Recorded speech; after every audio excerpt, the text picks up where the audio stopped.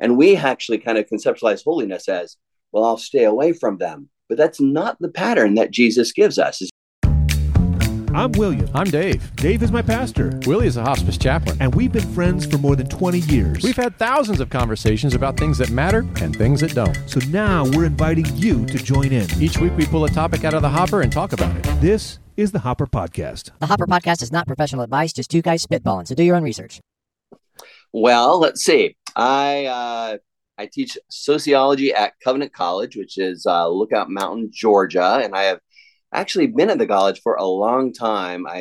I grew up in Southern Ontario, and I actually came to college as a sophomore. I went a year at Redeemer College and came down in 1987, and I really have just stayed ever since. I've worked at the college in one form or another since 1990 when I graduated, and I got married when I was down here after college. My wife's name is Joan, and we live on this little 10-acre plot. Actually, I'm the same as I was in high school. I have a couple of rescue horses and, 10 acres, a few chickens, and, so it's nothing too exciting, but it's exciting enough for me. Yeah. Sounds great. So, Canada was insufficient. Well, I don't know. I actually drove a motorcycle from Ontario, to get to college down here, and never really thought a thing about it. And now the thought of my kids driving a motorcycle even like a mile on the road is frightening. Right. So here I am. So you're a professor of sociology there at Lookout Mountain. You've been doing that for a long time now. I have. Yeah. And you've written a book here recently. Yes. Strangers and Scapegoats, Extending God's Welcome to Those in the Margins. It kind of, I look back and people say, well, when did you start writing it?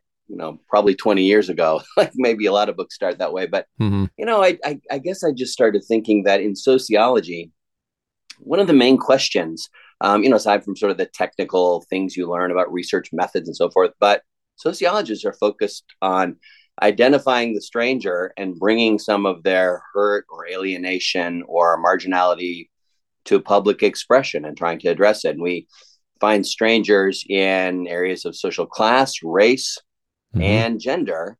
And then that matches, I've long thought, rather nicely with the Galatians. I think it's Galatians 3:23 and following. In Christ there's neither slave nor free, Jew nor Greek, male nor female. I'm reversing those. But, there you have it, race, class, and gender. And so I started just noticing these sorts of things, that a lot of what I was dealing with in the classroom, teaching sociological theory or teaching a class on gender, or I teach sociology of sport, I teach all kinds of things, is really, at the end of the day, kind of the question of, well, who's the stranger in here? And then that starts to layer over how I read the Bible, the narrative arc of Scripture, and all of these images of the Israelites being commanded to love the stranger when they come into the promised land. And then Jesus just, I've heard things all my life like God cannot abide sin. And then you see Jesus kind of actively seeking out these people deemed sinful and drawing them in and not fazed by the fact that the community rejects them. And that's compelling to me. And for me, it fits really nicely with a lot of things that I think sociology in a non-theistic kind of way tries to say. Yeah, that's really interesting. What does it mean for how can I say? I'm curious if you could give us some sociological lessons that apply to the Bible, the way that you're talking about. Because you're right, the Bible talks about how sinners are supposed to be cast out and yet also welcomed in, and that. What does sociology have to teach us about those kinds of things? Well, let's see. I mean, sociology, in many ways, I tell my students to try to learn it differently than you would learn history. History has a lot of narrative, and sociology thinks of itself as a science, so it's kind of a strange science, but it deals with the conceptual. So we have concepts like anomie, which is a sense of normlessness. Let me think. That might be a good example. Let's say that we have new freshmen coming into the college, initially. and they've been in their parents' homes their whole lives, and their parents drop them off, and then their parents are speeding away from the college to turn their room into a den or whatever. And that's what I'm planning to do when my son leaves, for sure. I know, yeah, that works. Yeah. And so you have that sort of situation, and then we see freshmen do all kinds of crazy things, act out in crazy ways, and you might think,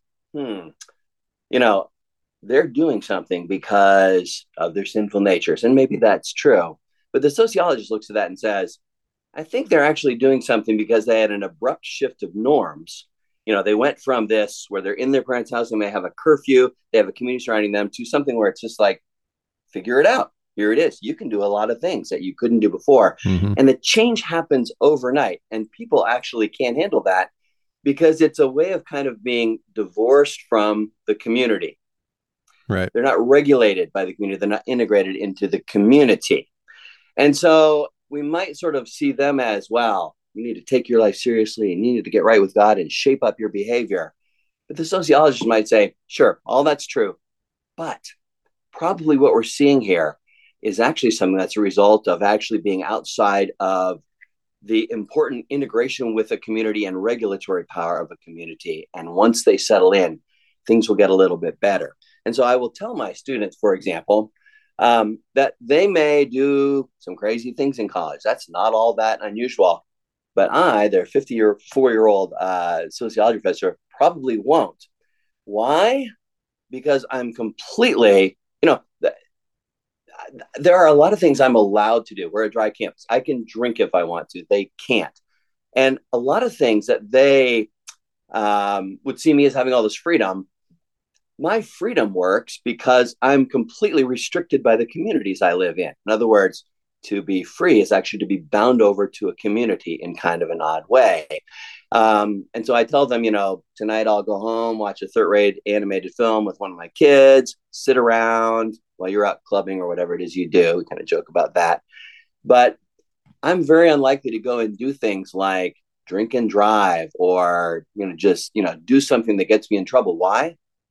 Because I would never want my wife to be ashamed of what I had done. I would never want to lose face in my church. So in a way, all of us sort of have this potential to do all kinds of stuff, but we're held in by communities. And so when I look at that to me fits with some of the things we see in the Bible about community, being bound over to community, because we quite literally can't regulate our own behavior, can't live properly without being in that community. Who would I be if my wife didn't regulate my behavior and the school I work for and my church and, even you? And so, I think in some ways that concept of anomie, normlessness, rather than simply saying, oh, that's a bad person. Oh, have they experienced an abrupt shift in norms? And maybe can we explain it that way? Yeah. And in that way, it helps us to understand.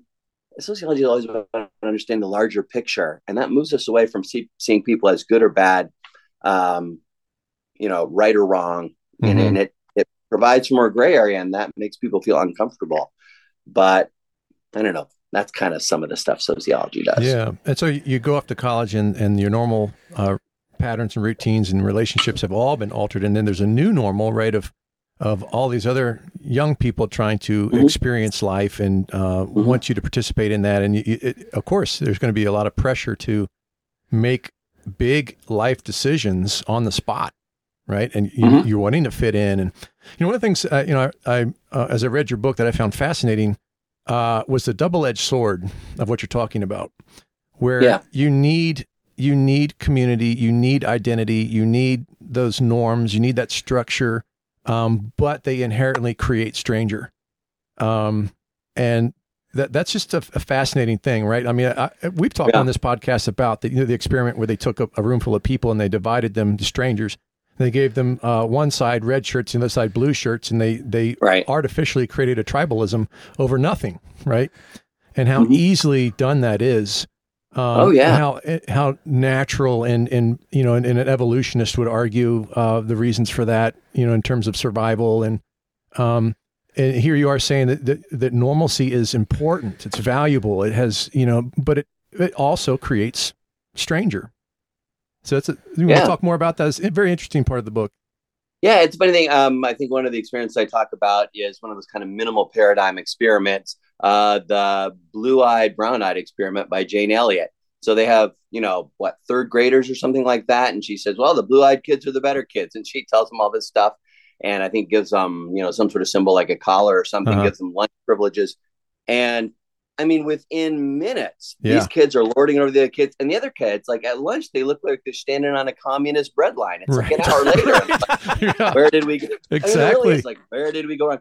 And then the next day she reverses it and they even know what's going on. And it doesn't happen to quite as great extent, but it still happens. It still happens. Yeah. And look at us in sports. I mean, we do this in sports, us and them.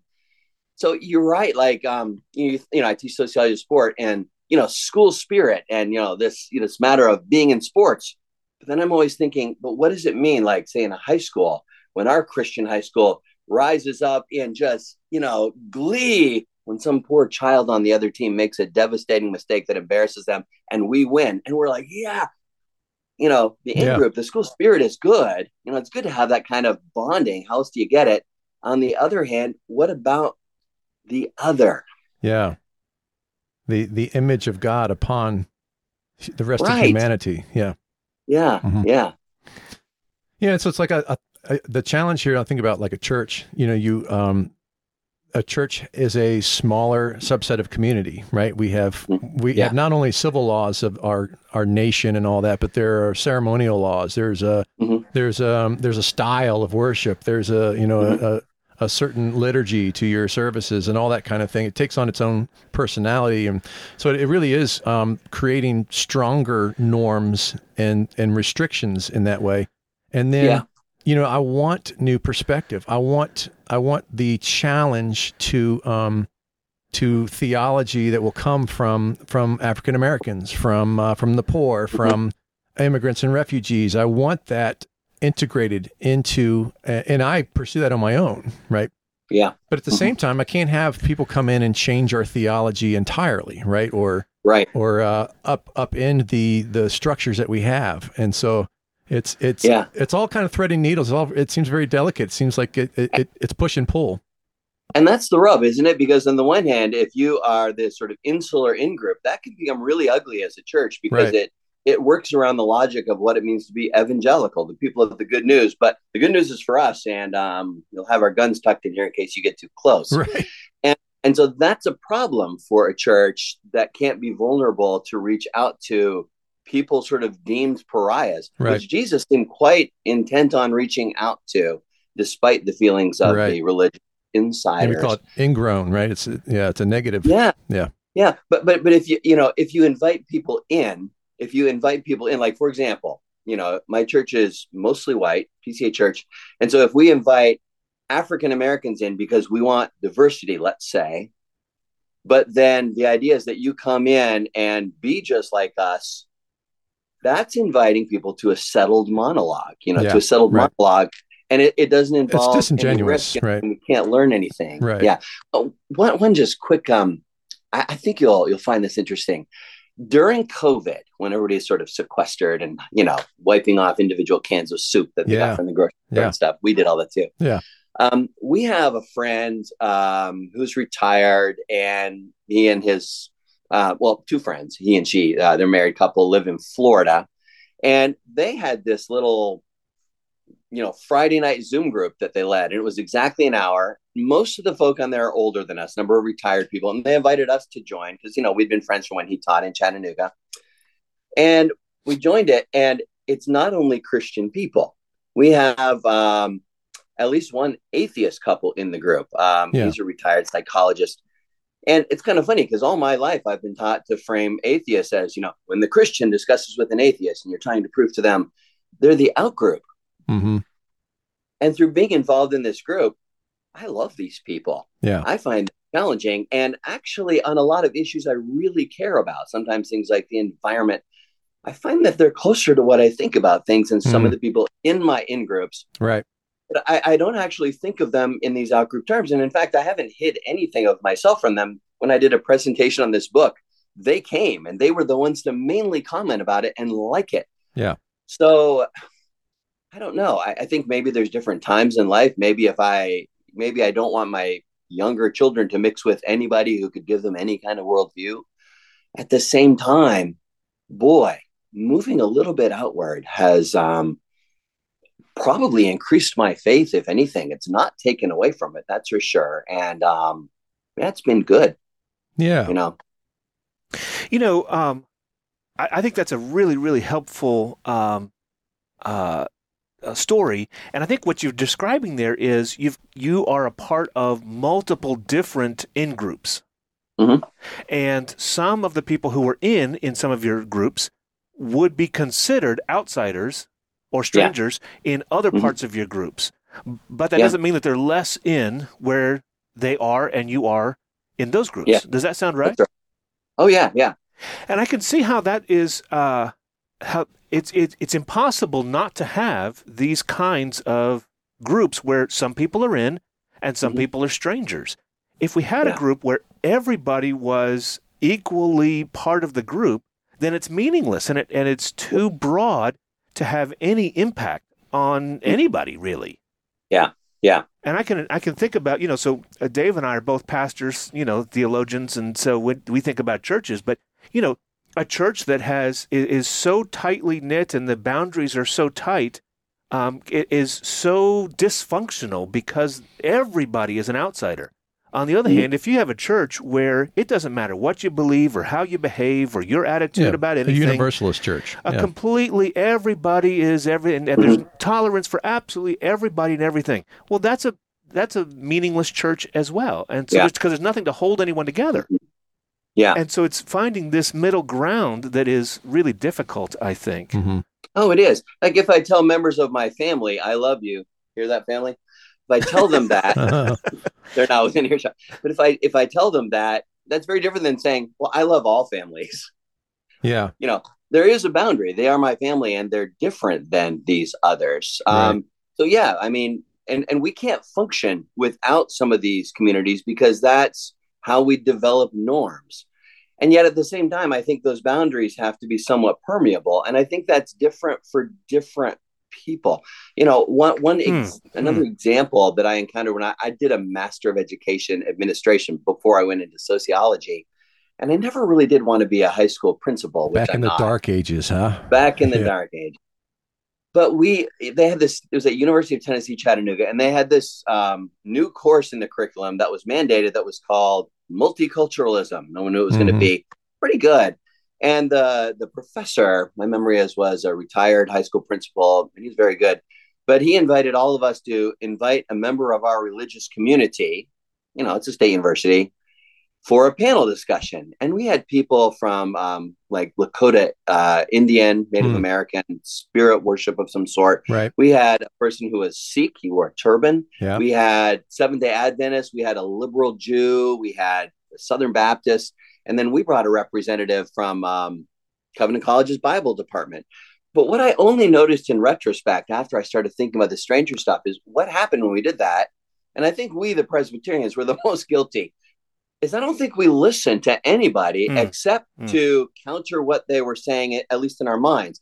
Because I remember when there was a break, because it was a big panel, we went and huddled by our own hero. Like, oh, that was a good point. That really showed the, the spirit worshiper where he was. Right. And I thought in retrospect, wow, what a way to not learn anything. Because to listen and to learn and to find some common ground isn't to give up my distinctives, but it's actually just someone that I care about them. You actually can't care about someone without being willing to listen and take them seriously. And so, and be influenced and therefore grow and sanctified. But that's a small circle, isn't it? Of people that it is. Yeah, it is. Well, and I think maybe some of the danger that you're talking about, and I notice this in some ways with just the influence of popular culture, even on my own children as they're teenagers, and I'm listening to them talk. Because on the one hand, I delight that they've picked up some of what I'm trying to get at with this idea of the stranger. And I think that generation is generally way less rulesy based and way more open to simply being kind to people that haven't traditionally fit in our religious communities. And at the same time, I think sometimes the worldview opens up so much that it's very difficult to have very many sort of moral or cultural distinctives in terms of things we stay away from or things we bridge over to. Again, there's something I really like about the move in that direction, and there's something that gives me great hesitation about the move in that direction. It's attention. How do we hold it in tension? Yeah, for sure. For sure. I'm doing an illustration tomorrow in my sermon about the hippie movement, where all you need is love, peace, love, brother. And they're defining principles there about drugs and partying and the need for wide open acceptance.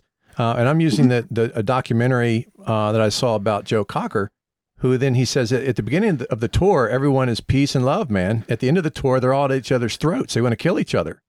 Because it's all platitudes, and and it's just like it's just another idealism that people are gravitating towards. But all you need is love, but you don't have it. What do you do with that, right? You need Jesus, you need God to speak, and it's just fascinating how these groups can so quickly materialize, how quickly you can identify stranger, and how quickly there's something in us that needs that. It's provocative for sure. And then you add the scapegoat piece, which I really, that was my favorite part of the book, is the need to find a criminal, let's be united around a common enemy so we can further identify ourselves and put boundaries in place for our society, our group, and let's crucify this person, Oh, that for me, was a big eye opener. My dad suggested that. He's much like you two. He has a couple of MDivs and I think a THM, and he's retired. And so he was sort of my theologian in residence that I could say, hey, find me something on this if you would. And it was actually a great part of our relationship. But he helped me find this stuff on Rene Girard, and it was very difficult for me to understand at first and very absorbing. But I think in some ways, what I finally came up with in the book that makes sense to me is when I listen to us, we say things like, my identity is in Christ alone. It's in Jesus alone. Okay, that's good. What in the world does that mean? Mm-hmm. And I think the material from Girard on the scapegoat helped me to understand that. That basically what that means is I don't need the outgroup focus. For my identity. It means that, as my wagon is hitched to Jesus and I'm sort of inseparable, then the one who was the scapegoat to end the need for scapegoating others is a source of identity. And that, quite frankly, should free me to love the person who I oppose. Now, it's all easy for me to talk about this. I'm writing a book and it may even make it look like I'm so great with strangers, but boy, does it live in me. Sure. I noticed in my own classes, I have students that I really like, mostly because they share my own high opinion of myself. Yeah. Or they're some way a reflection of you, right? You have it as ministers, I'm sure. There are people that just, they like that. And I also have students sometimes that are difficult, that take positions on something like race that I actually kind of find egregious or even rude. Uh-huh. And boy, it's so easy for me to, even just in my private thinking, scapegoat them. Boy, if I were just rid of them, right. I can't wait till they're gone. So what are you going to do? Live a life with only the people that worship at your professorial feet? That is not the point. And so I've been challenged by my own book to look at students that I find difficult. I'm sure students have the same thing with me, that I find difficult, and to say, I am going to not break relationship with this student over this. I liked what you said in your introduction to your podcast website about not taking yourself too seriously. That's part of it. So I can laugh with and enjoy and find some of the better things in a student that allow me to stay in relationship. And then I'm not just loving the ones who love me, which is easy, as it says in the scripture.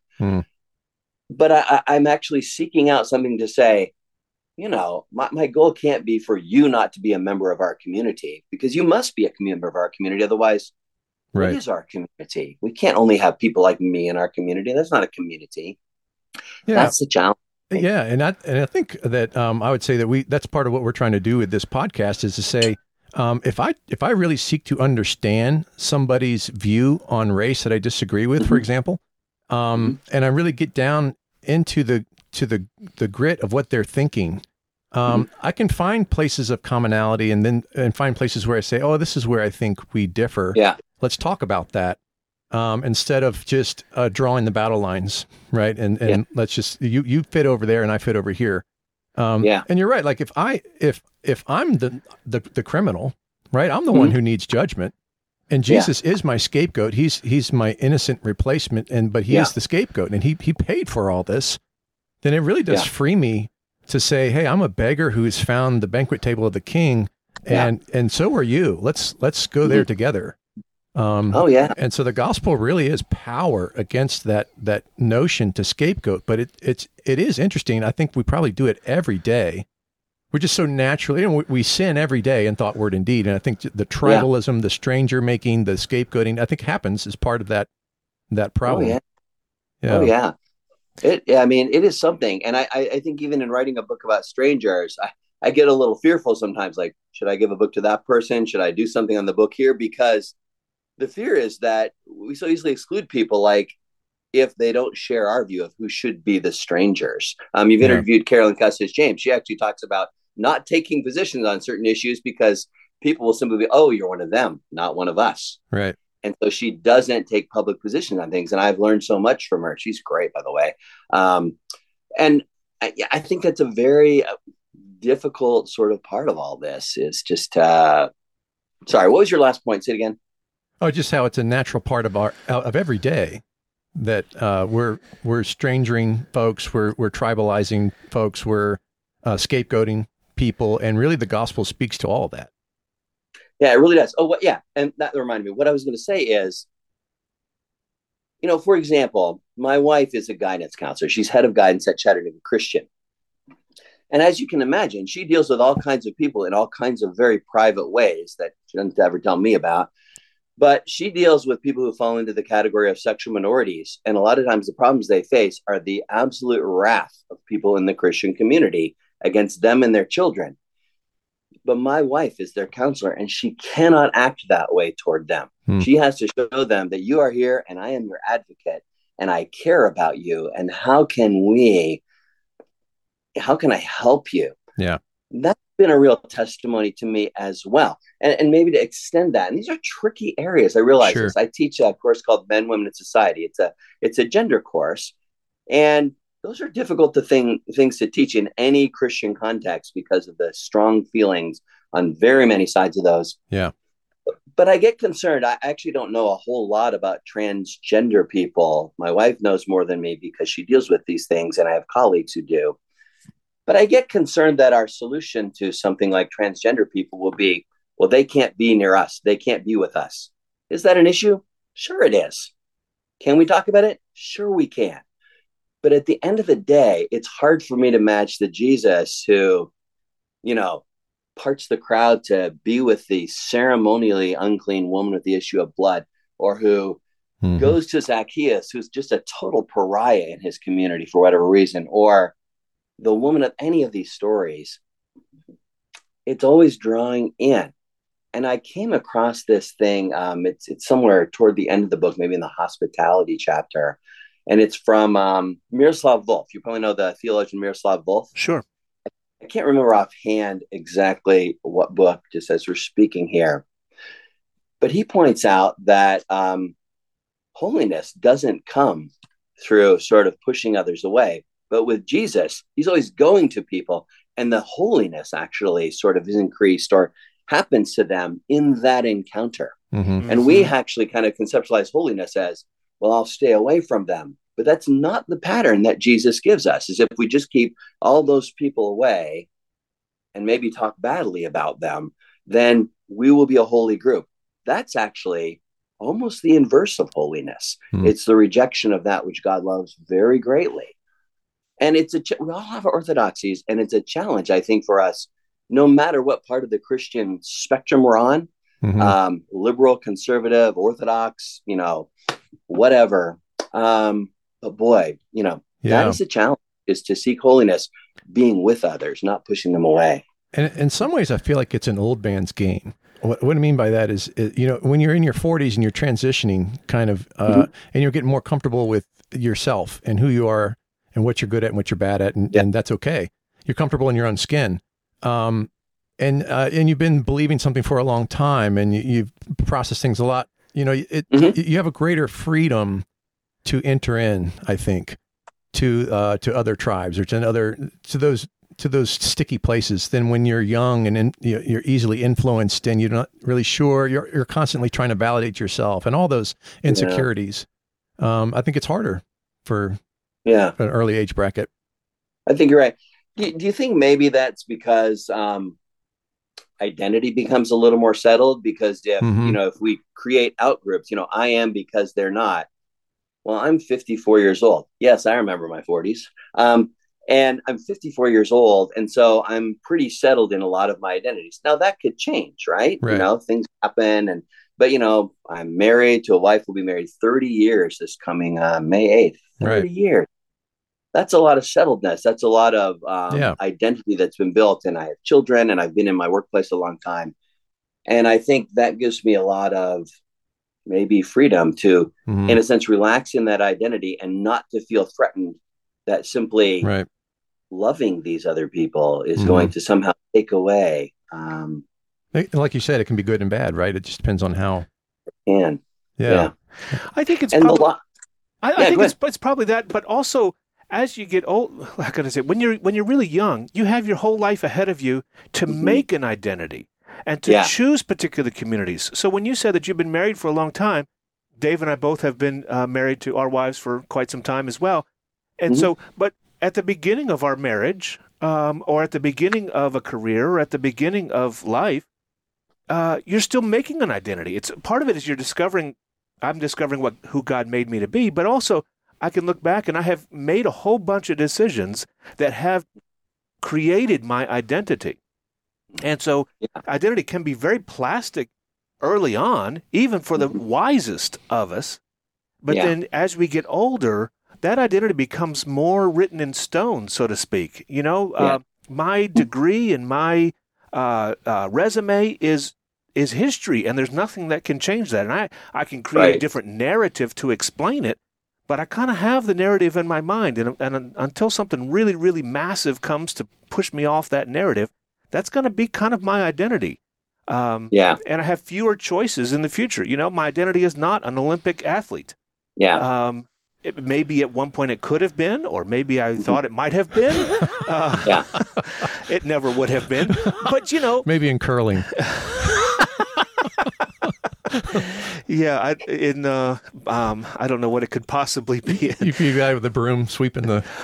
Jerry Seinfeld does this monologue about the luge, where he says you can take any guy off the street, put him on the skeleton luge, and it'd be exactly the same. And he calls it the involuntary luge. Which is totally hanging false, on for dear life. Yeah. I also like the idea. I heard someone say one time in the Olympics that they should, for every event, they should just pull a random person from the audience to come and compete, just so that the rest of us watching, we can see the contrast. And that's, the luge, I'm sure, takes an enormous amount of effort and dedication. You have to steer it to get to where they are. But as I watch it, I think, I could do that. I could lay down and risk my life. I could lay down and risk my life. I know that I couldn't, but it sure seems like I could. And then, this lady who's jumping over hurdles, just how good is she? I don't know. I can't she's tell. Really good. Yeah. I know she's really good. Yeah. I want to see an average lady come down and try it, so I can fall down a few times. Right. Oh, wow, that's impressive. Anyway, sorry, that's a totally different issue. You're thinking. I've had hurdles in my life. That's right. I've had hurdles. I know how to jump. Hey, we've got bonus episodes for you. You asked for them, we got them. Yep, more Hopper goodness. Bonus episodes that are only for our Patreon subscribers. We're a little bit freer to tell stories that we don't really want out there in the public. It's like, I don't know, the Hopper Podcast After Dark. Oh, yeah, like the time we went to see the Rock Hard Willie Band. You've said too much already. Okay, it's easy. Just touch or swipe the cover art on the Hopper Podcast on your podcasting app, and you'll find show notes. Follow the link there and sign up to give us a little bit of money each month, $5, $10, $20. At any level, you'll get immediate access to all our bonus episodes. We'll send you a special link to a new private podcast feed, and you'll get all the bonus episodes on your phone automatically. We love our Patreon supporters, and we treat them right. You know who you are. Thank you so much. You can become a Hopper Podcast Insider today. Dave, I have run across a few news stories that I want to alert you of in case you haven't. They've been smaller and they haven't gotten the press that they needed to. Yeah, okay. One of them, back in February of this year, in Germany, there was a newspaper critic, a theater critic, that went to the theater and gave a negative review to a particular play, a musical that was being put on in Hanover, Germany, and which is his job. That's his job. All right. And he or she I think, gave a negative review. Sometime later, she went back to the theater to see the next. The next one was a ballet, I think. Okay. And the person in charge of the theater recognized her. This man recognized her, and that she had given the previous bad review. A bad review, came up and came up to her, pulled out dog feces and smeared it on her face. Wow. In the theater. She was coming to see the ballet. And I'm sure all dressed up and ready to... Okay, pause. Yeah. Pause. That's the story. Okay, did this guy keep dog feces around just in case, or did he know that they were going to be there that night and he brought it That's a good question. I don't know for sure. I think he knew that she was going to be there. Okay, because the first scenario is quite disturbing. Yeah. Like, on the off chance that I see this woman again, I'm going to have dog feces ready. No. He had a paper bag with the dog feces, and he came up, smeared her face with the contents, and then he took off through the foyer, the packed foyer, to take off. He has been arrested, I think. Yeah, I think that falls under assault, right? Yes, for sure. For sure. That is pretty bad. So what he has said is that she has been giving negative reviews when other people really like the play, but then they're losing money, and so he's going to lose his job anyway. And so this was his way of bowing giving out. It back to her. Yeah. Well, bowing out. Okay. Tell me. Do you think it's wrong to throw poop at someone's house? Is it wrong?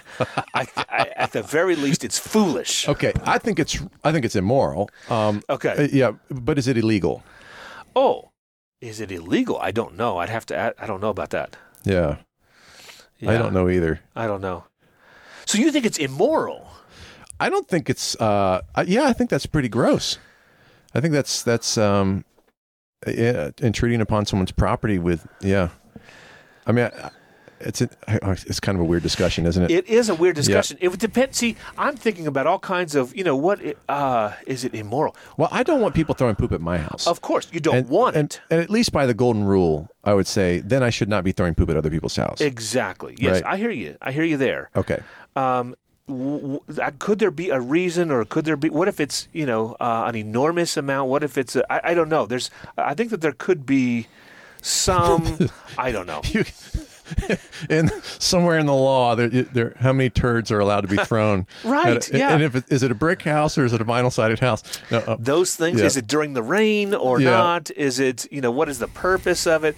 Is it that you keep letting your dog poop in my yard, and I'm going to take this poop, and I have told you many, many, many times the police won't do anything about it. So I'm taking your own dog turd off of my front porch and throwing it at your house. That seems to be different than maybe some other scenarios. Yeah. Anyway, I don't know exactly what to. You're saying it's immoral, and what? Yeah. Do you have a guilty conscience here? I don't. You need to confess something, Dave? I don't have anything to confess. I don't fool around poop, man. That's gross. It is. That's gross. Yeah. That's really gross. Boy, I just thought of like 10 different topics that we're not even going to put in the hopper because they can't be discussed. Oh, is that right? Yeah. But too sensitive even for the hopper. Yeah, you can't. Not even a bonus episode. But maybe a one bonus day. Episode. Maybe one day. But this reminds me of the guy who was a principal and he pooped on the football field. I don't know what you're talking about. Yeah, it was someone kept mysteriously pooping. Yeah, I think on the football field. Okay. I'm not looking at any information in front of me, so I could have this wrong. Yeah. But it was like a mystery, and then they finally got like a hidden camera set up, and it was the principal. Yeah. And he was pooping each morning making a statement, I guess. Wow. And he got fired, and I don't know if he was arrested or what, but it is a noxious. I mean, it's waste, right? I mean, it carries disease. There is something in that way. It's immoral, right? Yeah. I mean, well, okay. I think motivation has something to do here, right? There's something going on there, but yeah, he probably had a legitimate gripe. Let's give him that. I mean, the school system is a wreck, right? Yeah. He probably had legitimate gripes. Sure, but to poop, okay. So where is he pooping? Just somewhere on school property, right? Okay, somewhere on school property. To say that he's pooping on a field somewhere where it's there's something. No, it's like he's making a point. Yeah, he wasn't just like pooping outside. Okay. Your kid has to pee. You pull over and he pees on the side of the road. I don't think that's immoral. Okay. Right? I mean, you don't want people putting their waste in nature. Yeah. When you go backpacking, you should be a responsible person. Part of backpacking etiquette, camping etiquette, is you pack your poo out. Yeah. You don't want it out there in the woods, right? A lot of people go to the same place. There's poop everywhere. Yeah, sure. That's disgusting. And it's like I said, it carries disease. What if you're out in the middle of nowhere in the woods? And you got to poop? Yeah. Yeah, take a poop. That's fine. Yeah. Oh, so there is so then there, if that's fine and this is not fine. Okay, hold on. Let me. Here's the caveat. How close can you get? Well, if there's a bathroom that you can use and you won't use it. Oh, no, that's different. Yeah. Okay, that's different. Yep. But if you got to go. Yeah. And there's nowhere to go. Yeah. What are you going to do? Yeah. I mean, your body's going to take over. I hear you. Okay. Yeah. That's different than every time I come to school, I poop on school property because I'm making a point. Right. You're holding it until you get to... I can't stand my neighbor and I pooped on this porch. Yeah. Yeah, sure. I think there's definitely a moral piece to that. Absolutely. Yeah. Absolutely, there's a moral piece to that, but it's not. This is ridiculous, by the way. Continue. There's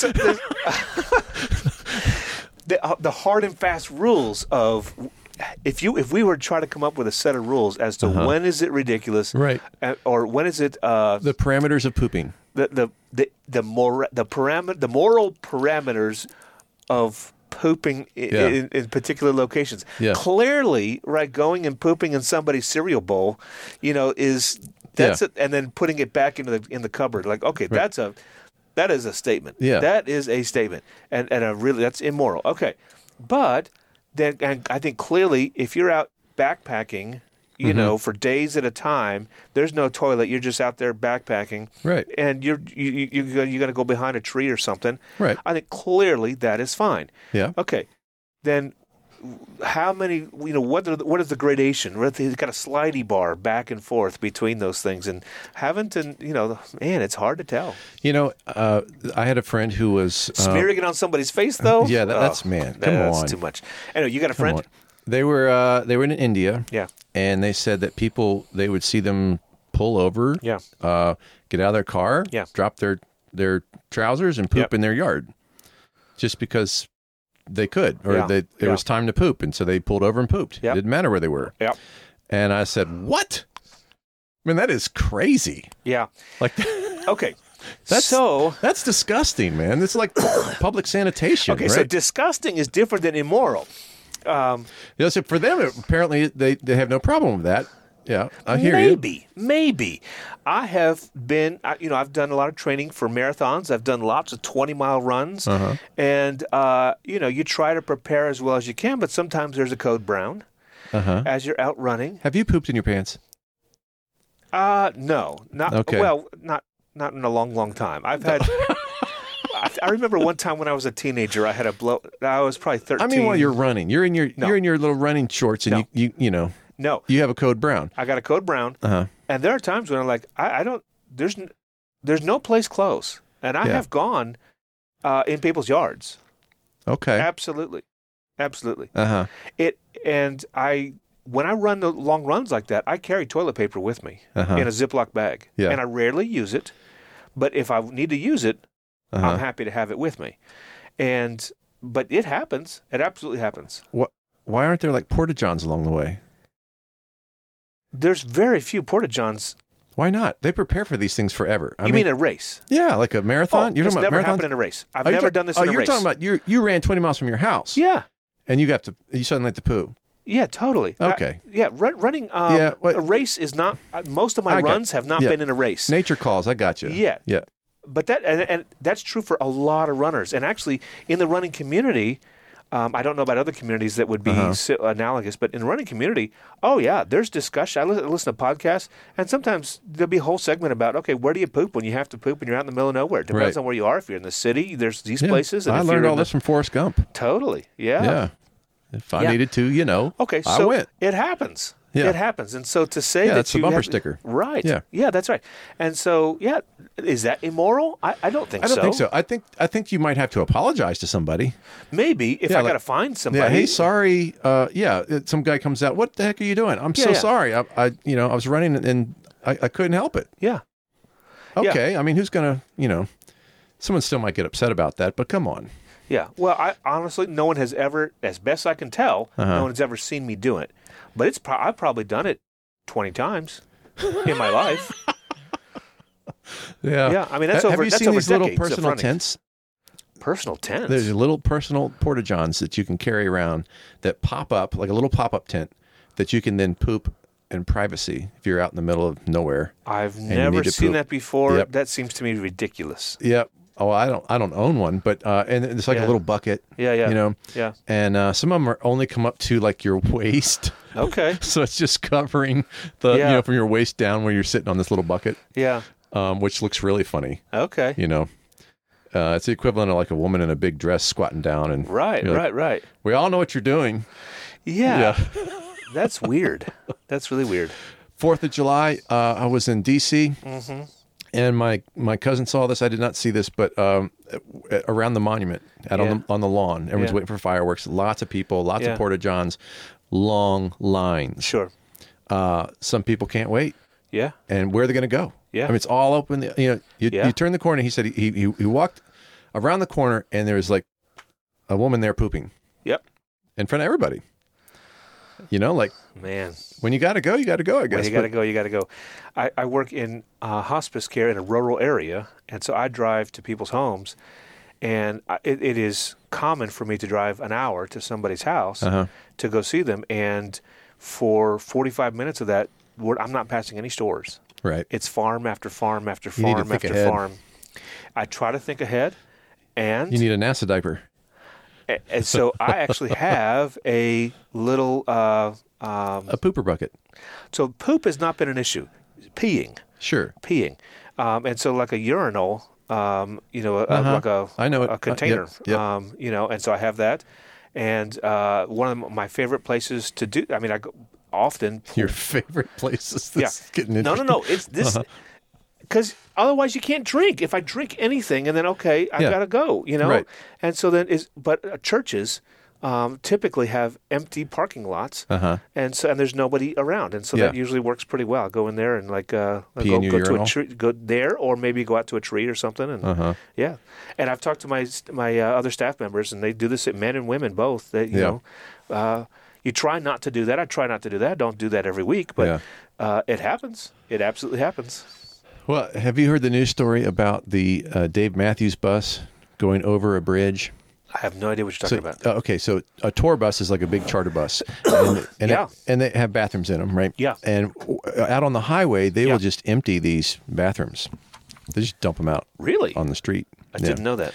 So they were crossing over some bridge. Yeah. And the bus, the driver let go of the brown water there.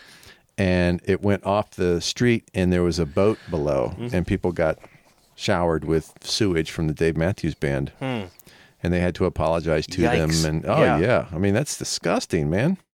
Yeah, that's awful. So stuff like that happens, but it seems to me if you have a porta-john on a bus, then there should be an appropriate way to empty it instead of just dumping it somewhere. Oh man, for sure. Yeah. We need to treat our sewage, as best we can. Yeah. I you know what? I think that's enough sewage and poop for me right now. Yeah, I'm all pooped out. You should not have said that. It's a dad joke.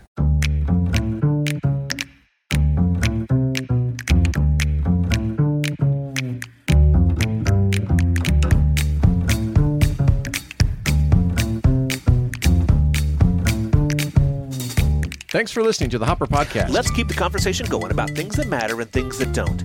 You can write or call us. Just tap or swipe on the purple Hopper Podcast cover art in your podcasting app and find the show notes for ways to suggest a topic for the Hopper or tell us a funny story. Or go to thehopperpodcast.org. Try to keep it clean, and if you do, we'll probably feature you in an upcoming episode. Special thanks this week go to fecal transplant doctors everywhere. They're performing an important duty. Thank you for your service. It's an important duty. It's an important duty. Be sure to like, subscribe, follow, join our Facebook group for more Hopper goodness. You can also join our Patreon for our bonus episodes. Willie, what's the lesson for this week's episode? Yeah, the lesson this week is The Phantom Menace really is the best movie of all time. Yeah, that's... No. Did I miss it? No.